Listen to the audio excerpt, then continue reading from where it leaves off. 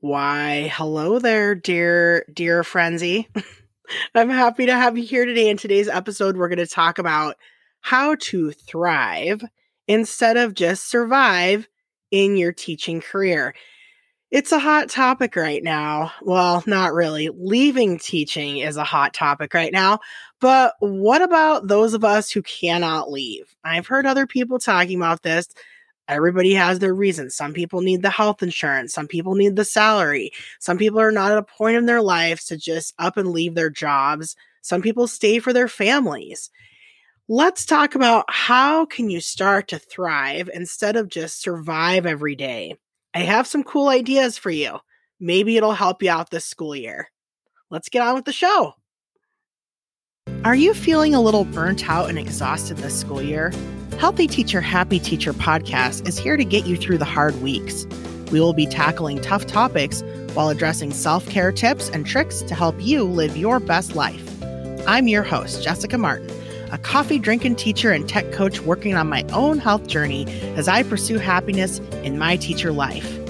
I am so happy you're here with me today, and I can't wait to share all the things with you. Let's get on with the show.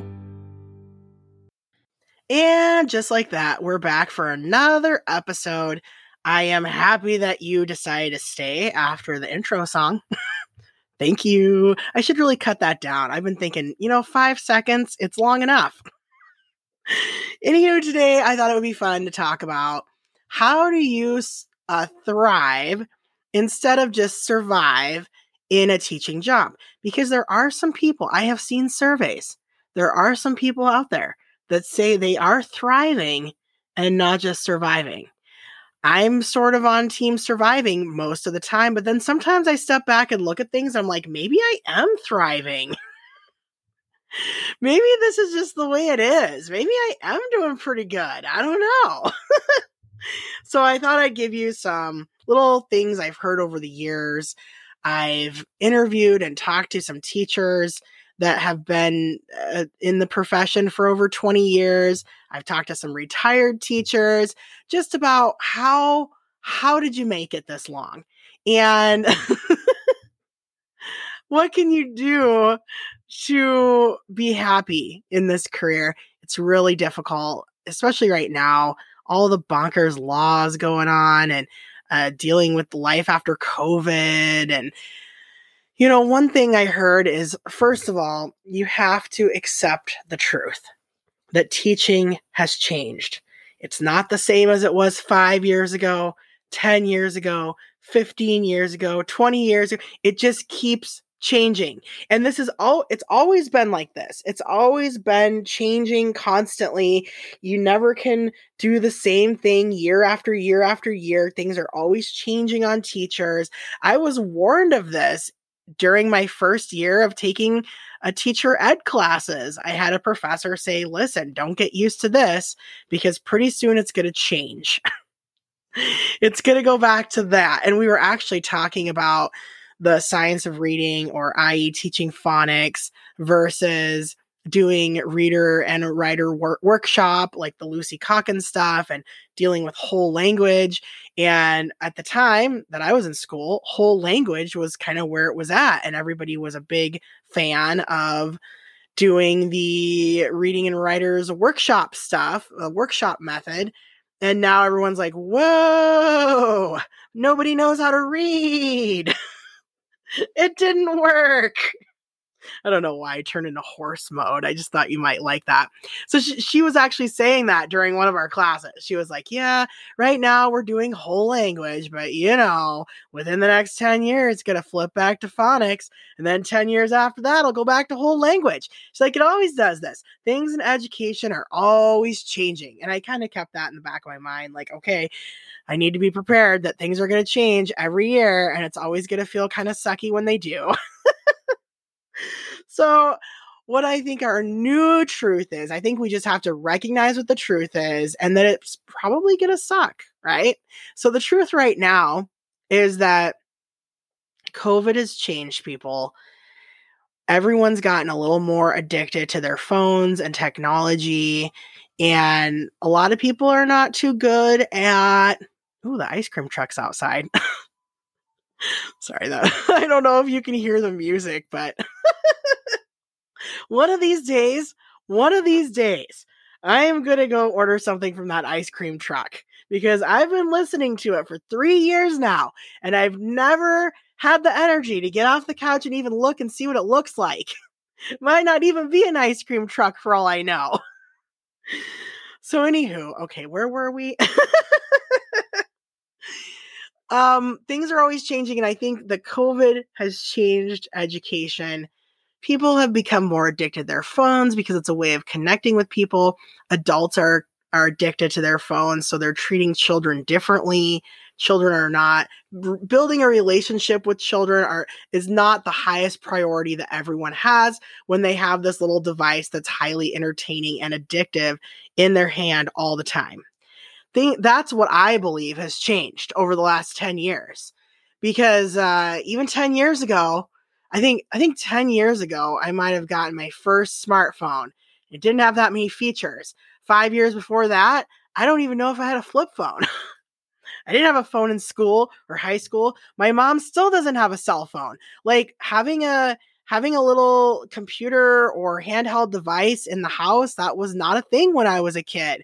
At night, nobody was sitting around playing on their phones. We were all playing games with each other and talking. And I was playing in the backyard and riding my bike around the neighborhood.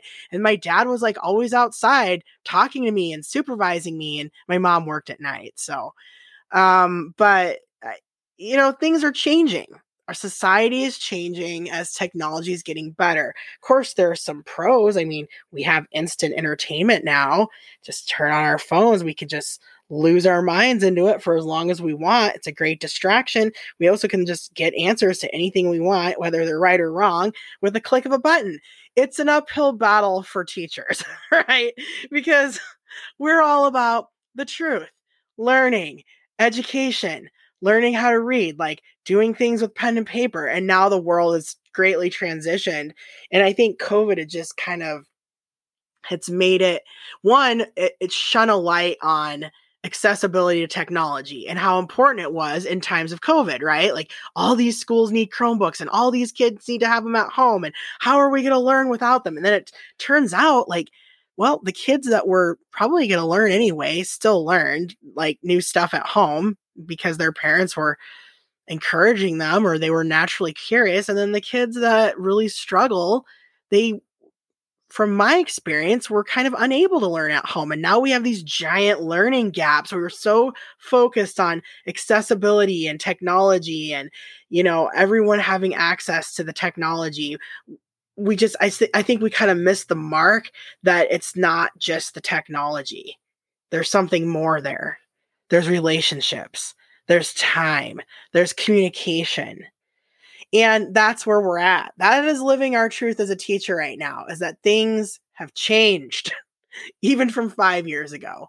And I was just reminiscing about this New Zealand trip I went on and just thinking about all the great times I was like having with people and how things like this last summer, I went on another trip to Egypt, another international trip with a group of teachers, and things just felt a little different. I can't explain it, but there's just a different feeling from before COVID to now.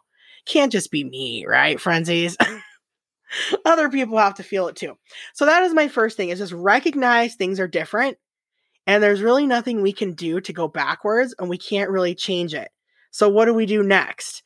Things are harder. Expectations are higher. Everyone wants to leave teaching. Everyone's unhappy. So what do we do? How do we make it through the other side? And some people still love it. And those people that I've talked to, they all have something in common.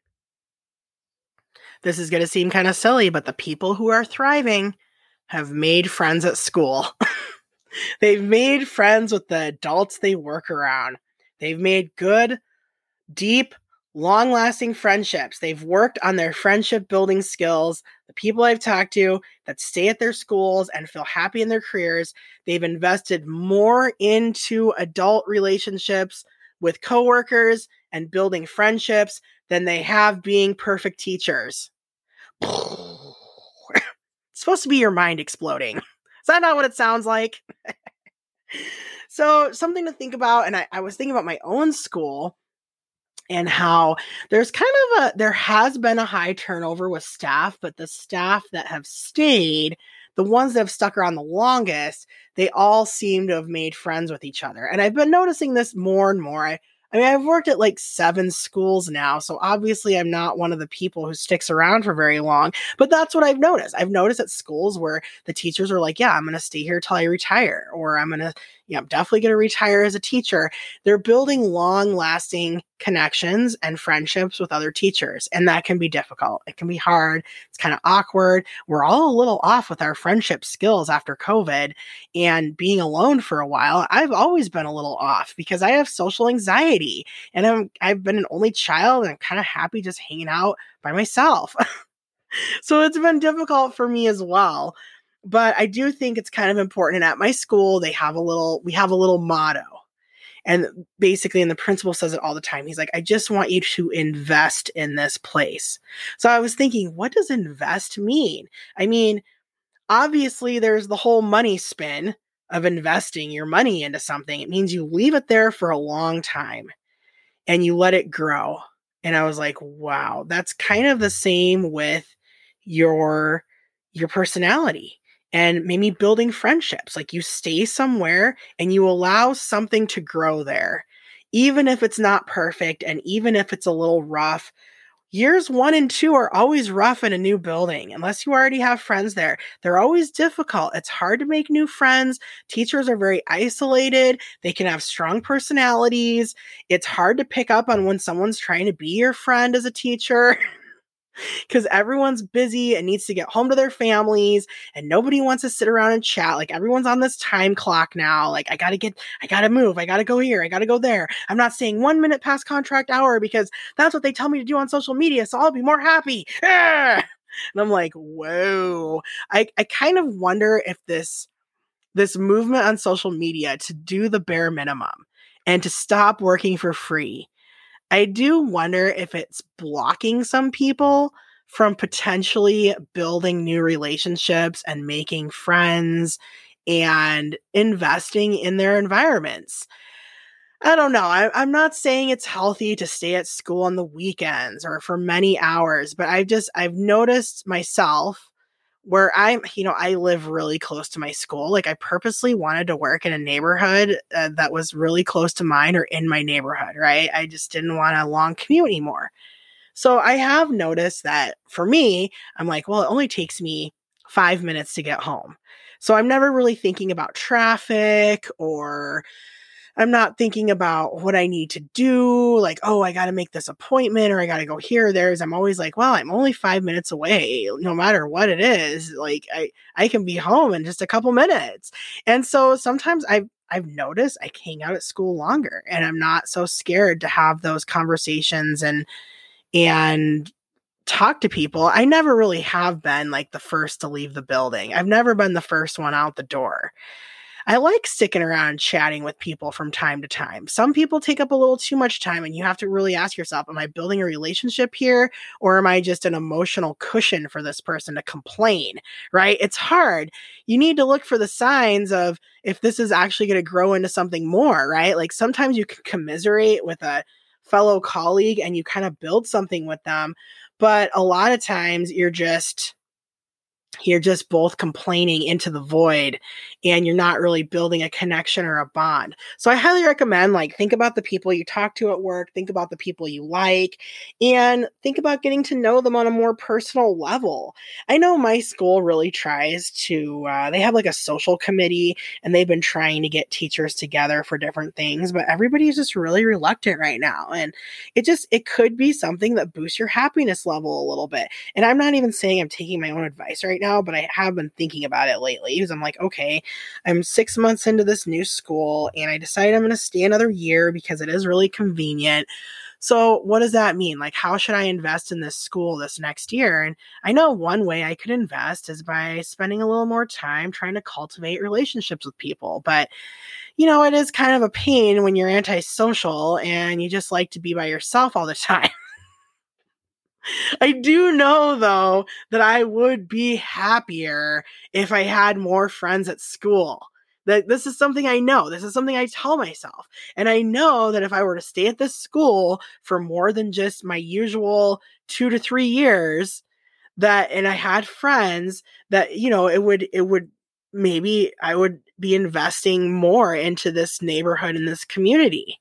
These are things I've been thinking about. So, here's the next thing is if you're going to be building relationships with people and you're not just going to cut people off so you can get XYZ done, that means you're not going to get XYZ done.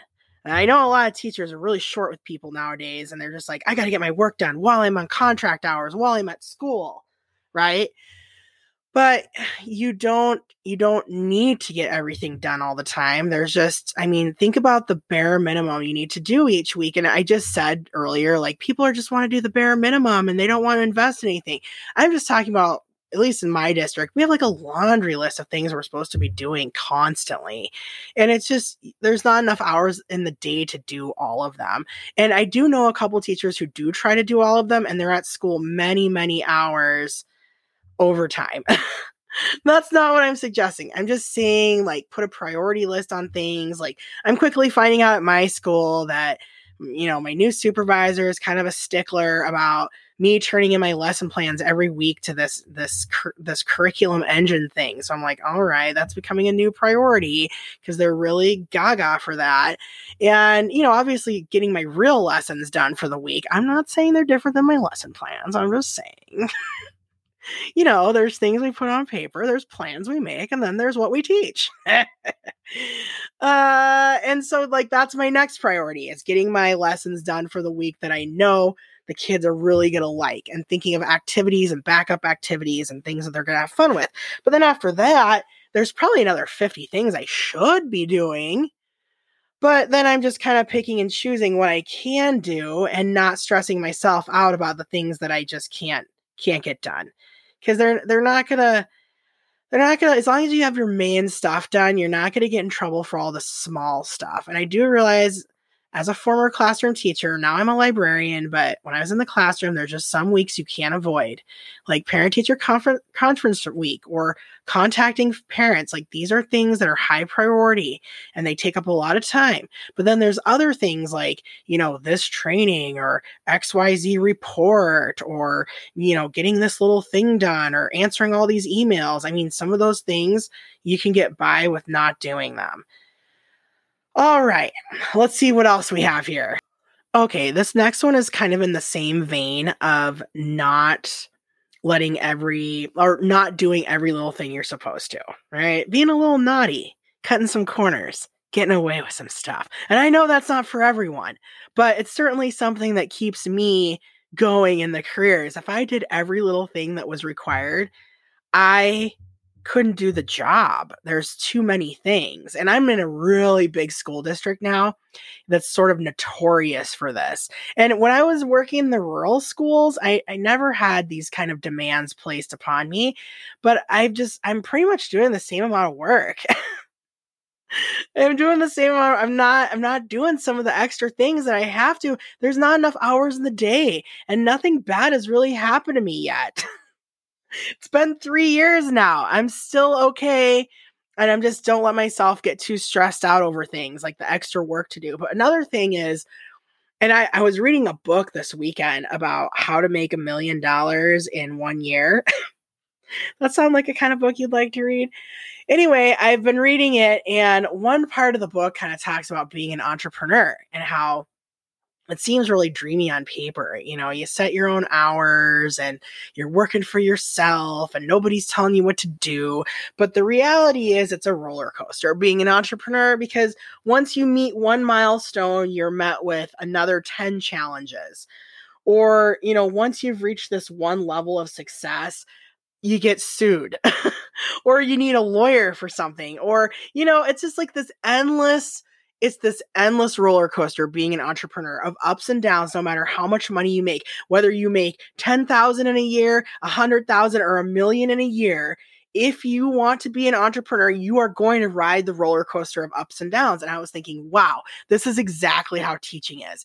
It is a roller coaster of ups and downs because we have people upsetting us, like students and parents and admin and coworkers. We're in constant contact with a lot of people every day. And we're bound to be clashing with some of those people. So that's something upsetting.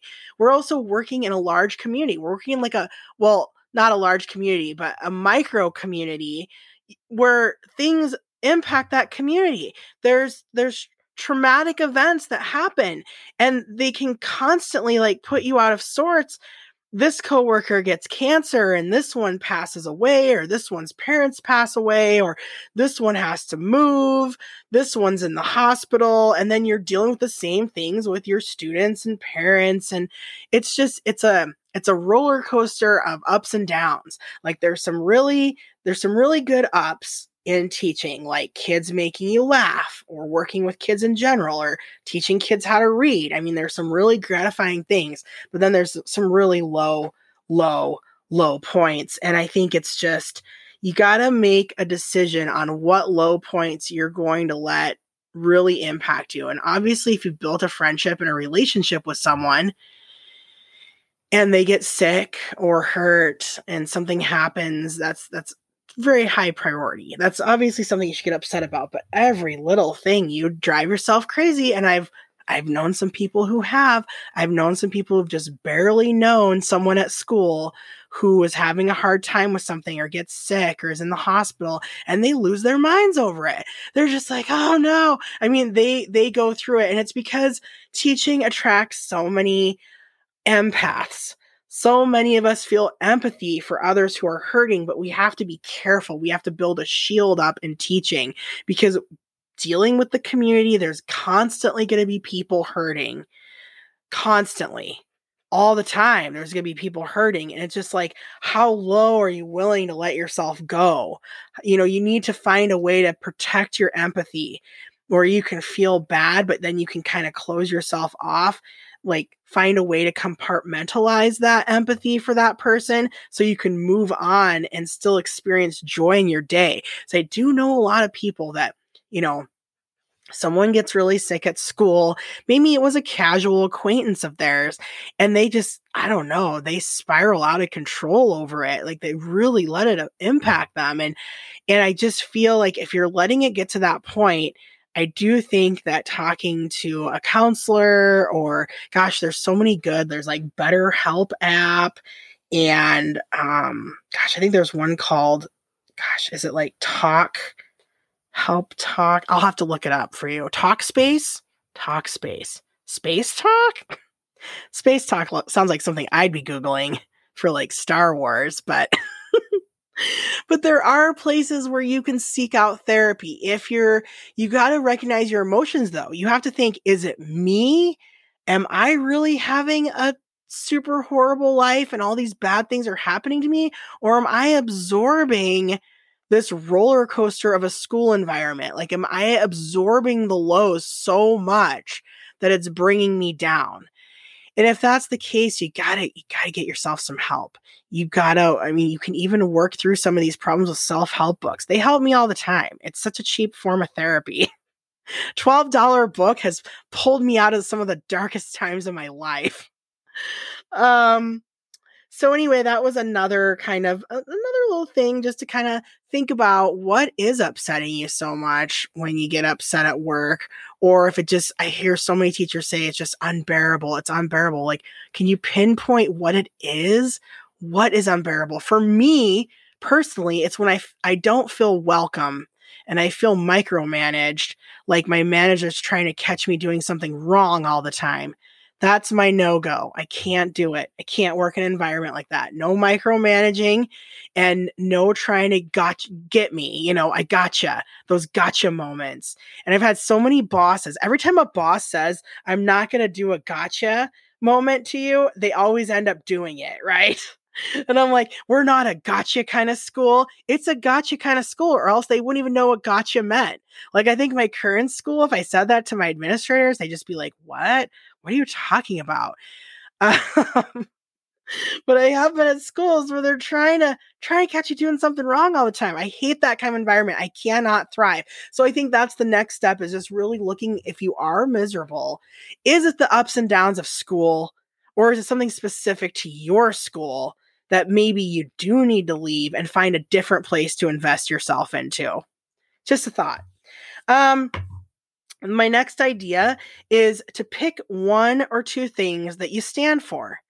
And they could be issues or causes or committees or things you want to learn more about, but one or two things that you're going to be an expert on. It really can open up your enthusiasm for work when you feel like you're an expert that someone can go to about XYZ topic. Then it makes you feel like a rock star. It makes you feel like you can help people. It really boosts your mood. And so I highly recommend that you volunteer for one or two committees. And I know most people have to anyway, but committees where you could actually grow and learn things, or go get your own professional development, and teach it to the staff.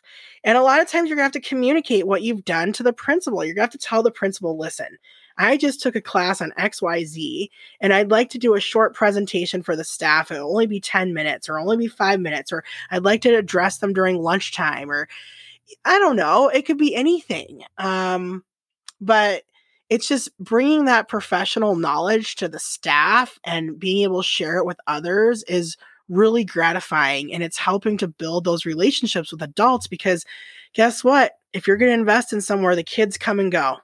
You might invest, like I've seen people say this and do this and talk about this, like, we're here for the kids, right? Well, yeah, but the kids leave every year. They go, like, they're here for like 9-10 months and they're gone. You know who stays though? The adult coworkers that you're around. So invest in not only growing those friendships, but helping them with something that you're interested in, sharing that passion with them. That's another way to bring that fuel back to your diminishing little flamey fire. Made no sense, but it was funny. Well, Frenzies, I hope you got some good ideas from this episode. Again, everyone I've ever talked to that has lasted through this teaching career has focused on making friendships with adults, finding friends that are coworker friends, or bonding with people in the building, kind of not doing everything, not letting every little thing rumple their feathers, just kind of, picking and choosing the things that they're going to let them emotionally impact them, and picking something that they love, that they can learn more about, and that they can teach others about. And I think this also goes into bringing some of your passions into the classroom. I worked at a school once. I was a sub for a while at this school where the teacher was obsessed with Donny Osmond. And she brought in like Donny Osmond lunchbox, Donny Osmond puzzles, Donny Osmond cutouts. And the kids, I mean, they have no idea who Donny Osmond is. Like, this is the weirdest thing to them. And I think that a lot of the educational gurus would tell you not to do that now, right? I think they would be like, don't do it. You got to care about the kids more than yourself. But as soon as you start caring more about the kids than making yourself happy, then you're creating this situation where you're going to be a little more unhappy, and the kids cannot learn from someone who's unhappy. Like, kids learn better from people who are happy and enthusiastic, and they can feel your energy and they can feel your joy. So who cares if you're bringing some quirky, weird thing into the classroom that you think is cool and nobody else does? This particular person, I actually have some notes about her, because I kind of just dawned on me that would be a great story for all of you. Soon, like, her whole room was full of Donny Osmond stuff, and the kids went home and told their parents about it. And the parents just thought it was so adorable that they went and got her tickets to go see Donny Osmond, but they also arranged for her to meet him in real life. So sometimes, one, the parents recognize that their kids were happy because their teacher was happy, and that it was easier for their kids to learn from a happy teacher than a miserable one. So they kind of like fed in to this Donny Osmond obsession. And it really did it really did work. I mean, she had amazing test scores. She won tons of accolades. And I think that an average person will walk into that room today and just be like, oh no, this doesn't go with this theory or that theory. This is not the way you should decorate your classroom. Oh no, no, no, no. They would get so upset that she was focusing a lot of her room on Donny Osmond, but the kids were so happy because she was so happy. And they just kind of like pick up on that energy. And it made the parents happy. Basically, everybody was happy because the teacher brought in this weirdo obsession. And so I think that could also be a part of this, is just do what it takes to make yourself happy. Make yourself the friends. Force yourself into friendships. Find something that you can teach the staff about. I mean, make it more about you. I mean, why does it have to be 100% about the kids that you're only going to see for 9 months of your life? If you're really going to invest in this school, you're going to be there longer than a year. So the people in the building, the teachers, are the foundation of the building. And I wish every administrator knew that. The teachers are the foundation. They're the ones that make it a great place. And so we need to find ways to be happier. All right, frenzies, I hope you got some cool ideas. Hope you like my little Donny Osmond story. I'll never forget that. It always stuck with me. And until next time, take care of yourself. Try to be happy. I understand a lot of these things are a lot easier said than done, but start thinking about being a little more selfish. I don't think there's anything wrong with it. All right, toodles. You've just finished listening to Healthy Teacher Happy Jessica. What?